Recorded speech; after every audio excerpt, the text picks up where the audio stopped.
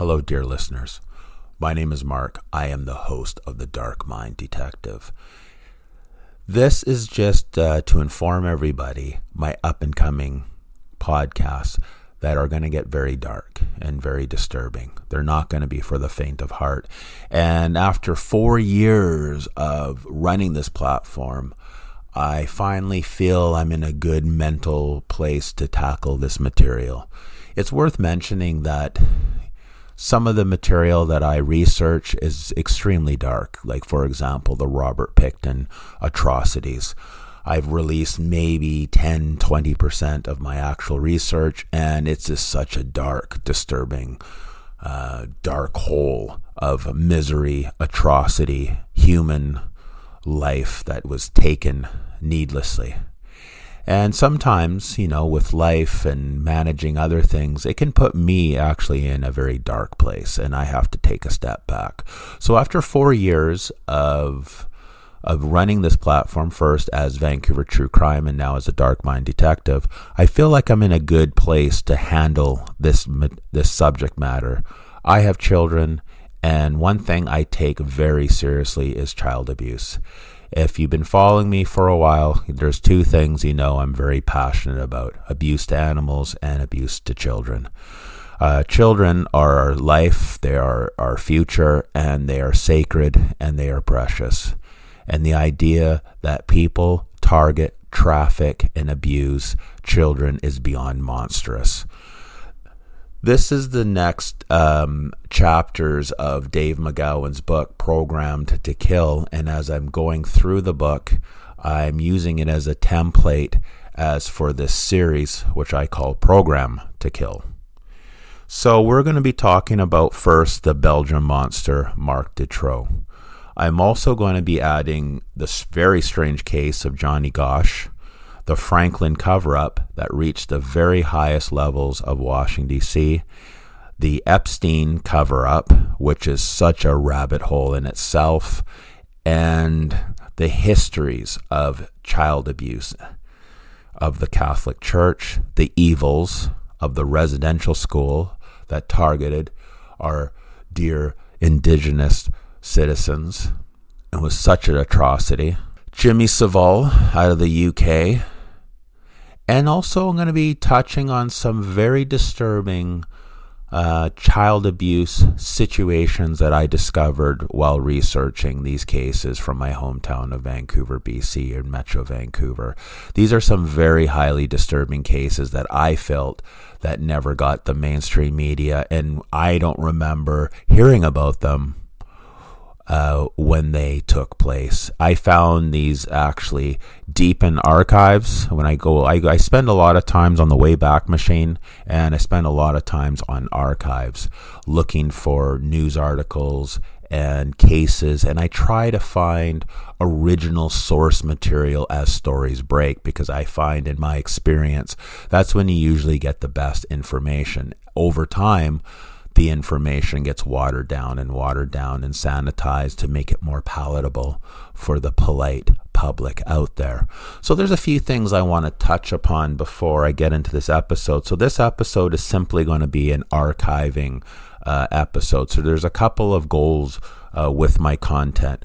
For the time being, I'm going to focus purely on my long form content and taking a step back from short content, posting 1-minute videos, 5-minute videos, 10-minute videos. I'm not going to really be using my TikTok account very often. Maybe I might go on there to do a video or a live.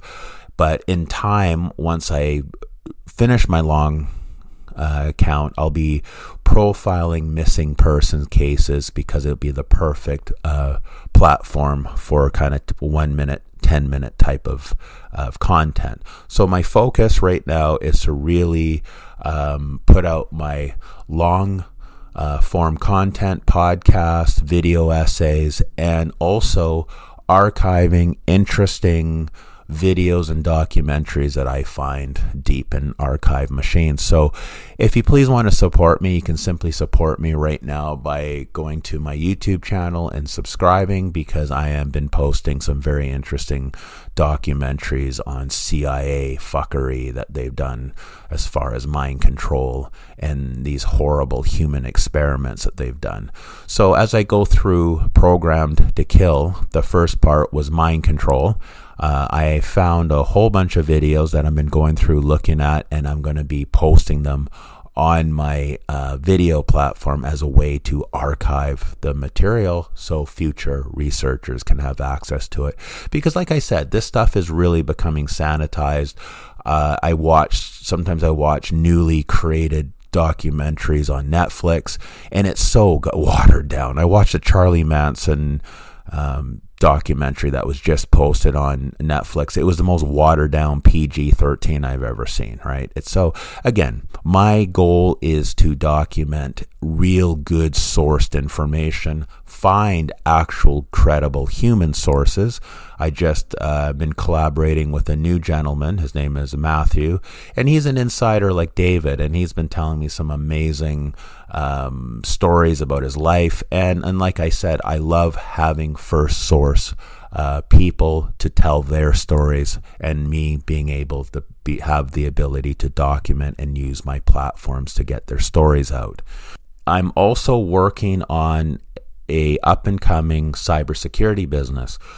While researching child abuse and child abuse material and the trafficking of children, it is one of the reasons why I also have decided to create a cybersecurity business.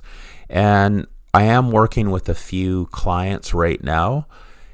The main reasons for developing the cybersecurity business was really to keep your children safe from predators.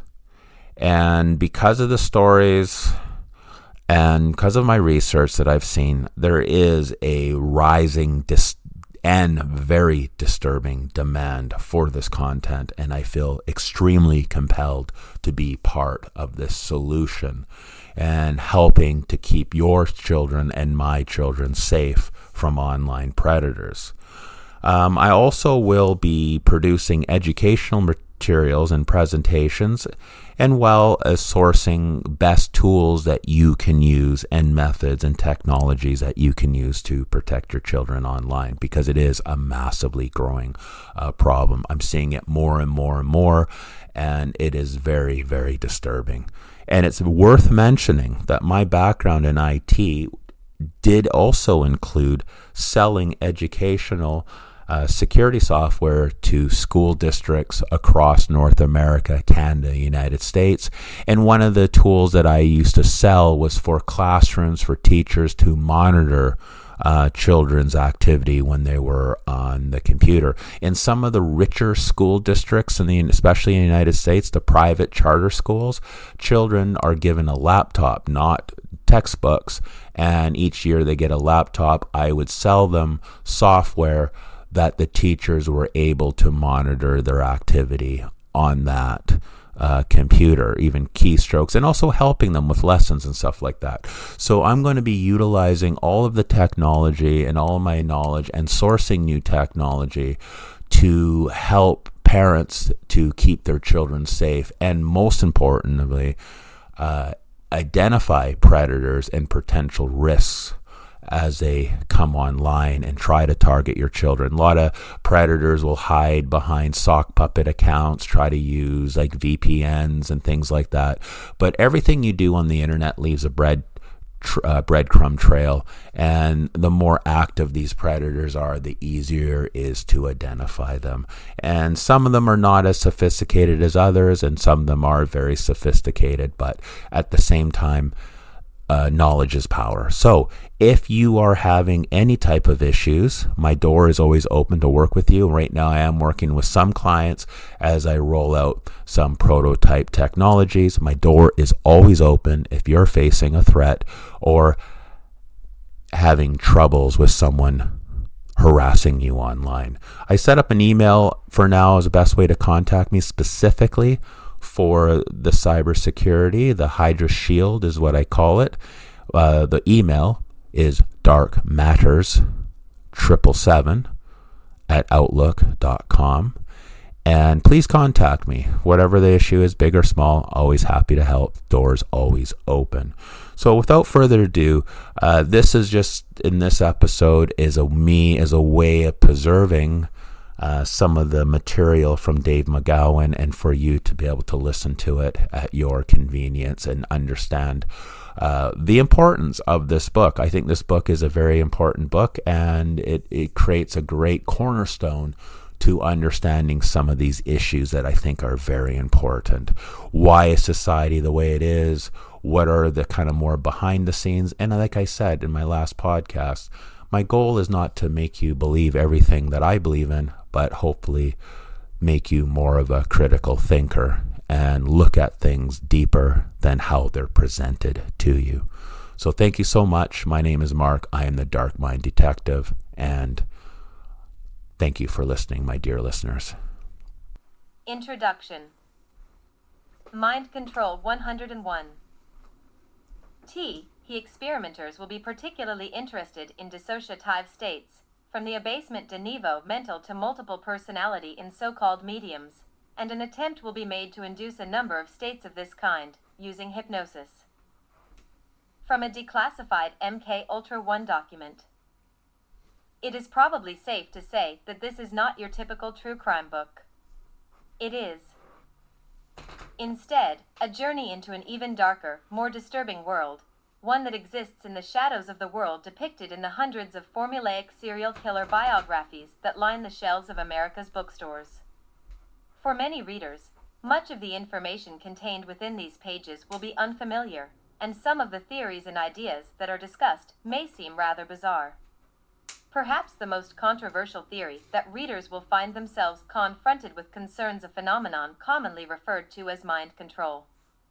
Although the concept of mind control has long been a staple of that polluted wellspring of information known as the conspiracy theory literature, where it often mingles freely with outlandish tales of reptilian aliens and paranormal activity, it has never been a polite topic of discussion in mainstream culture. The only exposure that most people have had to the idea of mind control is through the often metaphorical and frequently absurd images that Hollywood has provided in a decades-long string of films, from The Manchurian Candidate and The Stepford Wives in the 1960s and 1970s, to such recent offerings as Conspiracy Theory and Zoolander, along with the remakes of both The Manchurian Candidate and The Stepford Wives. 11. The term MKUltra, while actually just one of many code names used over the years by the U.S. intelligence community, is commonly used to refer to all CIA-sponsored research on mind control.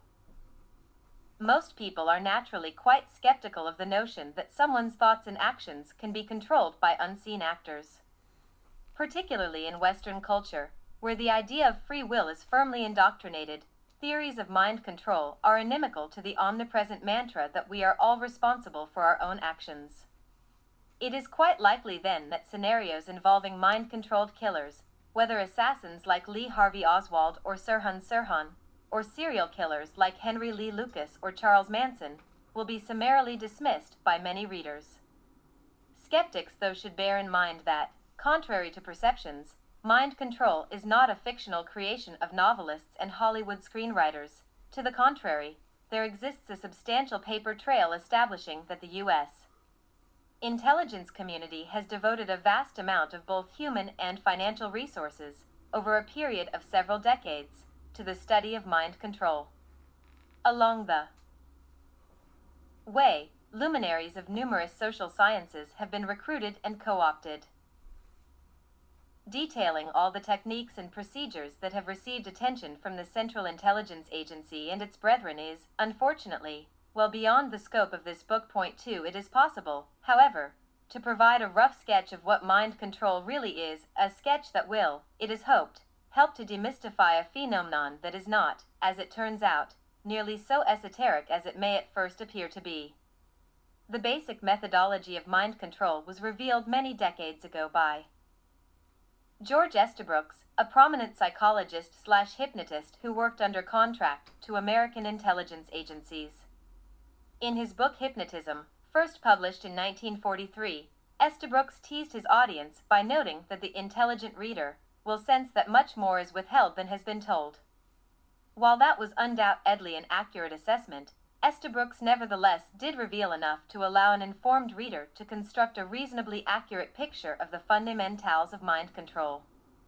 The degree to which any given person is susceptible to being mind-controlled is a direct function of that person's susceptibility to what are known as dissociative states. According to the psychiatric community, dissociative states, or dissociative. 12. Program to Kill. All of the following books focus directly or indirectly on CIA-sponsored mind control research. Jose M. R. Delgado, Physical Control of the Mind, Harper and Row, 1969. Donald Bain, The Control of Candy Jones, Playboy Press, 1976. Walter Bauard, Operation Mind Control, Dell Publishing, 1978. Peter Watson, War on the Mind, Hutchinson, 1978. Peter Schrag, Mind Control, Pantheon, 1978. John Marks, The Search for the Manchurian Candidate, Times Books, 1979. Martin Lee and Bruce Schlain, Acid Dreams, Grove Press, 1985, and Gordon Thomas, Journey into Madness, Bantam, 1989. All of these titles contain pieces of the puzzle, but all contain varying amounts of disinformation as well, as do more recent titles.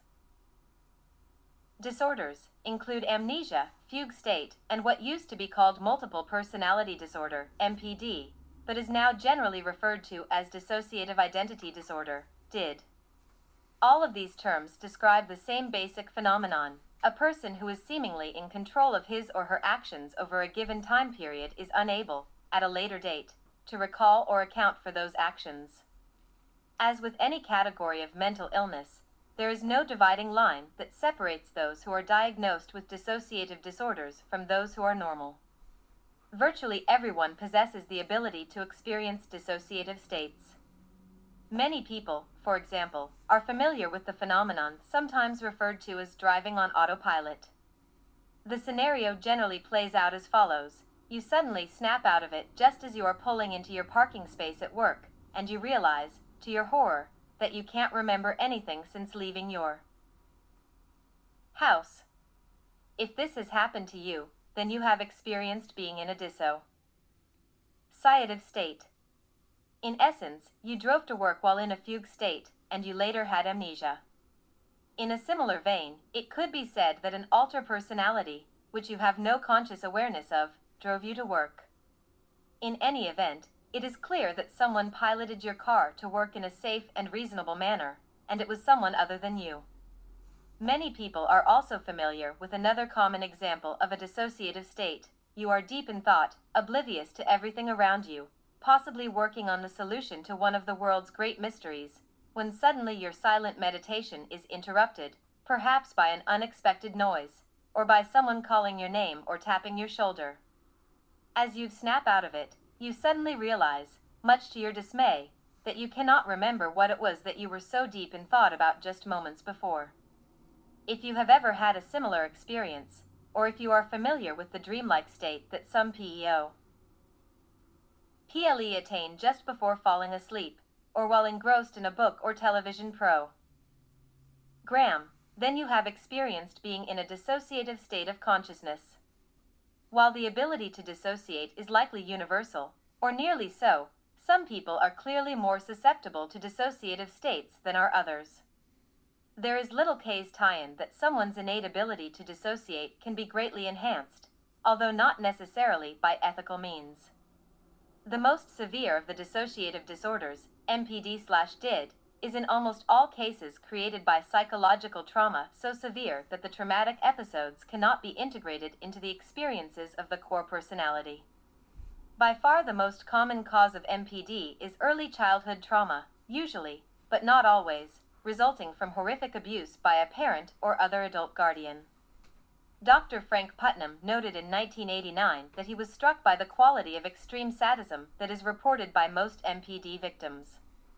Many multiples have told me of being sexually abused by groups of people, of being forced into prostitution by family members, or of being offered as sexual enticement to their David McGowan 13. Mother's boyfriends. After one has worked with a number of MPD patients, it becomes obvious that severe, sustained, and repetitive child abuse is a major element in the creation of MPD. Dr. Deirdre Barrett, writing in 2001 for Psychology Today, offered a similar observation. Dissociators have the following traits in common. Many such subjects reported a history of child abuse. Although some remembered this directly, some had been told by others that they had been battered. Other dissociators who had not been abused had suffered childhood traumas such as prolonged, painful medical conditions, and before the age of 10 experienced the deaths of their parents. As mental health professionals have long recognized, the normal human reaction to highly stressful situations is what is known as the fight or flight response.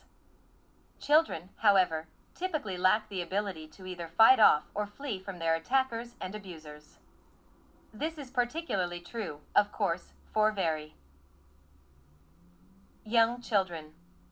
The human brain, that wonderfully resilient organ, therefore, reacts in the best way that it can under the circumstances.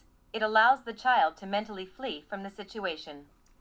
When the abuse is of an extreme and sustained nature, the brain's response is to build a virtual wall around the traumatic experiences by creating a separate and distinct alter personality to deal with current and future episodes of abuse.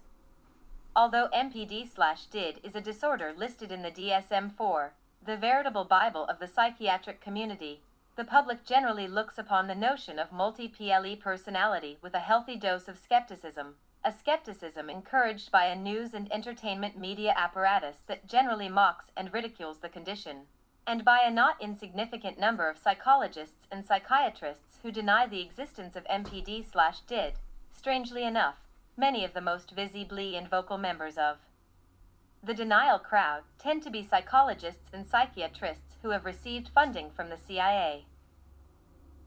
In November 2001, researchers in Melbourne, Australia, conducted what the Herald Sun described as a world-first study of multiple personality disorder. The goal of the study was to help resolve the dispute within the mental health community. The conclusion reached by the researchers, at least one of whom had been skeptical of the disorder before working on the project, was that individuals who suffer multiple personality disorder are not faking their alter egos. The study involved comparing the brainwave patterns of people claiming to be suffering from the disorder with the brainwave patterns of actors portraying the condition. While the actors gave outwardly convincing performances, the researchers found that there were distinct changes in the brain of sufferers as they switched personalities, while those changes were not detected in the brains of those who were just acting the part. 14. Programmed to kill. So how does all of this relate to the concept of mind control? In the simplest possible terms, what the term mind control refers to is the process of first enhancing an unwitting subject's natural ability to dissociate, creating, in essence, the condition of multiple personality disorder, and then controlling that subject's dissociative states, by creating one or more alter personalities that are effectively under the control of others, and that are unknown to the core personality. But can this really be done? Is mind control a real phenomenon, or merely the product of the fertile imaginations of various conspiracy theorists and self-described survivors? The answer to that question lies in the answers to several other questions, beginning with: do dissociative states occur naturally in the human species? As anyone who has ever driven their car to work on autopilot, or been caught daydreaming or spacing out, can testify, the answer is yes, although the vast majority of people would not normally use the term dissociative state to describe the experience. Can the naturally occurring ability to dissociate be enhanced? The answer here also appears to be yes, albeit with the caveat that enhancing that ability generally requires the infliction of severe trauma, preferably during the vulnerable childhood years. Would the CIA and other U.S. intelligence agencies be restrained morally or ethically from inflicting such trauma? How this question is answered depends largely upon the individual reader's political orientation and level of awareness of national and world events. Serious students of covert operations know that the CIA has a long and very sordid history of sponsoring countless assassinations, civilian massacres, violent coups, and barbaric torture/interrogation centers, and that is just the short list. This bloody, and very well documented, record suggests that there is little, if anything, that the CIA will not attempt to justify in the name of national security. Documents released through FOIA requests have revealed that, at the very least, the agency has not shied away from funding and sponsoring studies in which very young children have been dosed with LSD continuously for several weeks. If we accept that dissociation is a real and naturally occurring human ability, and that the tendency to dissociate can be enhanced, and that the intelligence. David McGowan 15. 3C William Bloom's Killing Hope, Common Courage Press, 1995, for a detailed look at some of what the intelligence community really does with your tax dollars. Community's hands are not tied by ethical concerns, then the final, and most critical, question becomes, can enhanced dissociative states, once created, be controlled? George Estabrooks was clearly convinced that that was indeed the case.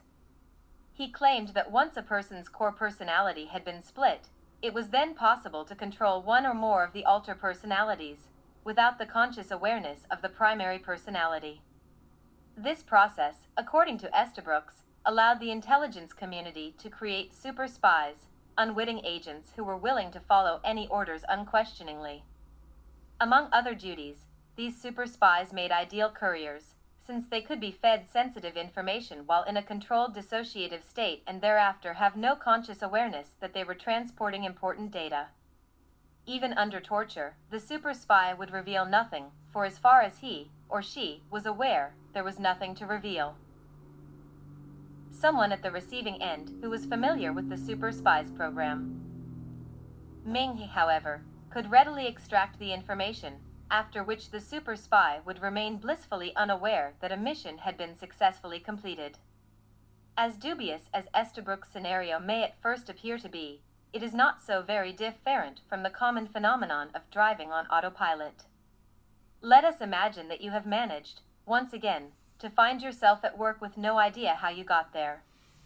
You can remember nothing beyond pulling out of your driveway. So you decide, out of curiosity, to pay a visit to a skilled hypnotist for who succeeds in putting you under, so to speak. While in the hypnotic trance, another term for a dissociative state, you would be able to relate to the hypnotist, and anyone else in the room, all the mundane details of your drive to work. Once brought back to a normal state of consciousness, however, you would still have no conscious memory of your drive to work, unless instructed otherwise by the hypnotist. You would. 16. Program to kill. For hypnotism is another phenomenon that is regarded with considerable skepticism by both the general public and the scientific community, although there are signs that that is beginning to change. Despite its long history, scientists have wondered whether hypnotism is a genuine psychological state or a gimmick, noted the National Post, but recent research shows it causes measurable changes in the brain. A number of mainstream media articles in recent years have begun to acknowledge the effectiveness of hypnosis, especially as a means of pain control. Lamaze childbirth techniques, for example, are really just a form of self-hypnosis. Psychology Today noted that hypnosis is not an all-or-nothing phenomenon, but rather a continuum. Most people can be hypnotized to some degree, the only question is how far. The same can be said, of course, of the ability to dissociate, which largely determines susceptibility to hypnotism. Have served, in essence, as a super spy. All that is missing from the equation is the element of control. And how would that control be attained? Estabrooks shied away from the details, only alluding to the severe psychic torture that is required to split a person's core personality and then exert control over the alter personalities that are created. The trauma is often referred to euphemistically as a form of hypnotism. In one passage, for example, Estabrooks noted that multiple personalities are caused by a form of hypnotism in the first place. We will see that emotional shock produces exactly the same results as hypnotism. Later, he came a little closer to the truth. Multiple personality can be both caused and cured by hypnotism. Remember that war is a grim business. Suppose we deliberately set up that condition of multiple personality to further the ends of military intelligence. Still later, he came even closer. Everyone can be thrown into the deep state of hypnotism by the use of what I termed the Russian method, no holds barred, deliberate disintegration of the personality by psychic torture. The subject might easily be left a mental wreck, but war is a grim business. War is indeed a grim business, as Estabrooks was apparently fond of stating, but that argument hardly justified the type of research the doctor endorsed, including using children, who are notoriously easy to hypnotize, as research subjects. Decades after the publication of Estabrooks' seminal work, another psychiatrist/hypnotist by the name of Paul Verdier wrote an obscure book entitled Brainwashing and the Cults, an expose on capturing the human mind. Verdier's manuscript began on a promising note, with this acknowledgement: it must be accepted that brainwashing is now being used here, in the United States, by devious persons with personal gain in mind. Unfortunately, the author followed that bold proclamation with a woefully inaccurate accounting of who those devious persons might be. He did, though, provide a reasonably good description tie-in of the process of mind control, although Verdier, like Estabrooks, did not use the term mind control. By Verdier's account, the objective of the would-be brainwasher is to access those areas of the brain that are outside of the individual's conscious control. This is accomplished, the doctor explained, by circumventing the normal inhibiting response of the cerebral cortex, so that an individual's voluntary conscious self-control will be bypassed or short-circuited. In order to disable what Verdier referred to as the brain's cortical block, all of the following were recommended: alcohol, euphoric drugs, isolation, solitary confinement, and the most dramatic and unique item in the brainwashing arsenal, hypnosis. All of these brainwash ing techniques, significantly, have been exhaustively researched by the CIA. David McGowan, 17.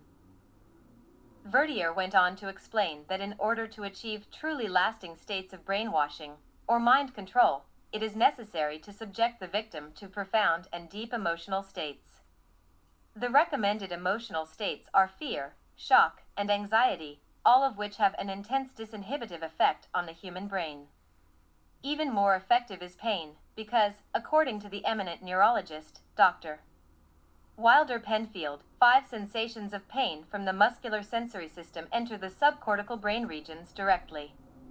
With a passage seemingly lifted from Estabrooks' writings, Verdier left no doubt that pain and fear are the most useful items in the MKUltra toolbox. Russian political scientists do support the belief that given enough punishment, all the people in any time or place are susceptible to hypnotic control. 6. Verdier echoed other of Estabrooks' beliefs as well, including the idea that brainwashing could and should be widely utilized for benevolent purposes. 7. And the notion that children are ideal candidates for mind control programming. Brainwashing can be slow, insidious, and sure when applied to children early in life. It is likely that there is a short period of time following corporal punishment when the child is in a state of decortication, hypnosis, so to speak. This is the ideal time to plant the positive instructions for better behavior in the future. What the good doctor considered corporal punishment and positive instructions was left to the reader's imagination. The vulnerability of children to dissociative states brought on by traumatic abuse is one of the reasons that the CIA and other intelligence agencies have played key roles in the creation of relatively mainstream satanic groups, as well as in denying the existence of underground satanic cults engaged in violent criminal enterprises.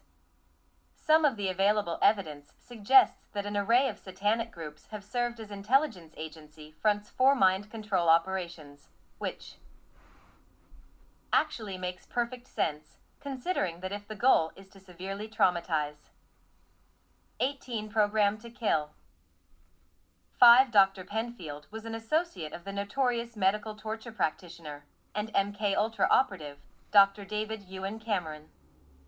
6. This is a very common form of disinformation that is found frequently in the writings of CIA-affiliated writers. Acknowledge that mind control is a real phenomenon, but then blame it all on those godless communists.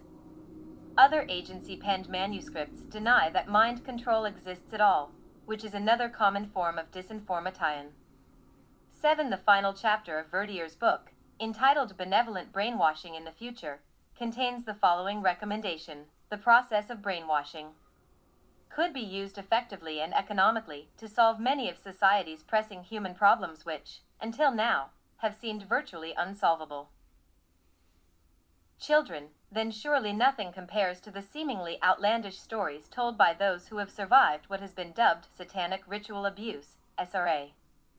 Verdier took note in his book of the fact that one of the most pronounced emotional experiences that a human being can undergo is having his or her life threatened. Threats of death are used as a basic tool by brainwashing communists. Even among them, however, this threat is used sparingly, for they know that humans quickly adapt to this type of threat, especially if it is repeatedly given but never carried out. In order to avoid this routinization of stressful emotional situations, they have been known to casually execute prisoners for the apparent effect it has on others. The actions that Verdier predictably attributed to brainwashing communists precisely mirror the stories that have been told repeatedly by self-described survivors of ritual abuse. These victims speak of receiving frequent death threats directed against both themselves and their family members. They speak also of having those threats reinforced through their forced witnessing of, and even participate in, the killing of others. There has been a tremendous amount of energy expended to discredit all such stories. At the forefront of the movement to deny the validity of the stories told by countless survivors is the False Memory Syndrome Foundation, a group led by a truly vile coalition of CIA-funded psychiatrists and accused, and in some cases, convicted, pedophiles. Also playing a key role in the movement are Paul and Shirley Eberly, the authors of a purportedly authoritative book entitled The Politics of Child Abuse. The Eberleys' book attempts to lay the blame for virtually all child abuse accusations and prosecutions on overzealous prosecutors, therapists, and parents. That argument might be a little more credible, however, if the Eberleys themselves were not known to Los Angeles police as distributors of child pornography, a fact that media outlets conveniently and rather consistently ignore while touting the Eberleys as authorities in the field of child abuse.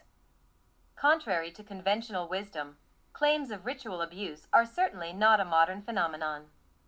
Such claims have actually been around for quite some time, and they were given legitimacy by no less an historical figure than Sigmund Freud. Over 100 years ago, Freud recognized that ritual abuse was likely the primary cause of the psychological problems that he observed in his female patients. Author Kevin Marin noted that Freud had commented on the marked similar ity between what his patients told him and the accounts of the witchcraft confessions of the 16th century. In a letter to a colleague, written in January 1897, Freud pondered, but why did the devil who took possession of the poor things invariably abuse them sexually and in a loathsome manner? Why are their confessions under torture so like the communications made by my patients in psycho? Logical treatment? If Freud were alive today, he might well add, and why are the David McGowan 19 communications made by my patients a century ago so like the stories told to therapists today by survivors of SRA? Should this remarkable consistency spanning several centuries be attributed to some kind of recurring mass hysteria? Or can it best be explained by the fact that, as historians, and the Chicago Tribune, have noted, satanic cults have been documented in Europe and America as far back as the 1600s? Has there always been something dark and evil lurking in the shadows, only occasionally raising its head, at which times its existence is denied, its perpetrators cast as victims, and its real victims mocked and ridiculed? To ponder such a question, alas, requires calling into question some of our most fundamental beliefs about the nature of the world we live in, and that is a decidedly unsettling venture. Perhaps when viewed in the context of a covert, state-sponsored mind control program, some readers can begin to understand not only why there might be those who are motivated to inflict appalling levels of abuse on some of America's children, but also why so much effort would be expended attempting to discredit claims of horrific abuse if the claims are in fact valid.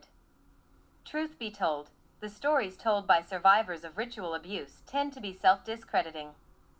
One of the potential benefits, therefore, of cloaking mind control active ITY in satanic rituals is that the operations are largely immune to disclosure. Even if an operation is uncovered, the stories told by the children tend to be so outlandish, so far removed from the world that we know, that the claims are easily cast aside as the product of a child's fertile imagination. In May 2000, however, a report commissioned by the United Kingdom's Department of Health concluded that satanic ritual abuse was not, as an earlier report ordered by the Conservative government found in 1994, a myth. The Independent noted, in anticipation of the report's release, that a specially commissioned government report will this week conclude that satanic abuse does take place in Britain. It will say that its victims have suffered actual abuse and are not suffering from false memory syndrome. One of the primary authors of the controversial report was therapist Valerie Sinison, who reportedly had personally treated 126 survivors of ritualized abuse. According to a report in The Guardian, Sinison has said 46 of her patients claimed to have witnessed murder of children or adults during ritual abuse ceremonies that had involved up to 300 people at a time. Some 70% of the reported XX program to kill. The timing of the report on this landmark study was rather curious. The Independent published the story on April 30th, 2000, otherwise known as Walpurgisnacht, Night of the Witches, or Beltane. Along with the summer and winter solstices, Walpurgisnacht is among the most significant of the occult holidays. Abuse was carried out by pedophiles and the rest by Satanists. The Independent added that 16 of the victims had also claimed they had seen induced Aber tie-ins or babies killed. Sinison's research has led her to conclude that some children are born for the purpose of abuse and are not registered on birth certificates. That claim has been voiced repeatedly by U.S. victims as well. In a report from February 2000, The Independent revealed that Sinison had photographs documenting horrific injuries to children and the existence of ceremonial sites with the remains of mutilated animals. The same article noted that Scotland Yard had begun an investigation. It is unclear where that investigation led, as it is unclear what the official response was to the release of Sinison's study. Media outlets appear to have dropped the story just before the report was issued. Many readers of the press accounts that preceded the report's release were no doubt predisposed to dismiss Sinison and her fellow researchers as cranks. Where exactly, readers were left to ponder, was this alleged photographic evidence show children with horrific injuries? And where is the evidence of ritual murders being performed? As it turns out, shockingly enough, such evidence is not that difficult to find. As hard as it may be to believe, especially for readers conditioned to think that all such stories are nothing but urban myths, photographic evidence of exactly the sort described by Sinison is being peddled all over the internet. But even with such compelling evidence being widely circulated, many will still be tempted to discount the stories told by the survivors of such abuse. Skeptics are advised to keep in mind the words of Detective Robert Simandl of the Chicago Police Department. It's difficult for us to believe such crimes are occurring, but they are all over the United States. Indeed, all over the world, as we shall see in the next chapter. In the early 1950s, the CIA was looking for specially gifted subjects to study dissociative states, which could be induced and controlled to some extent with hypnosis and drugs. Arlene Tyner, writing in Probe magazine, July/August 2000. David McGath.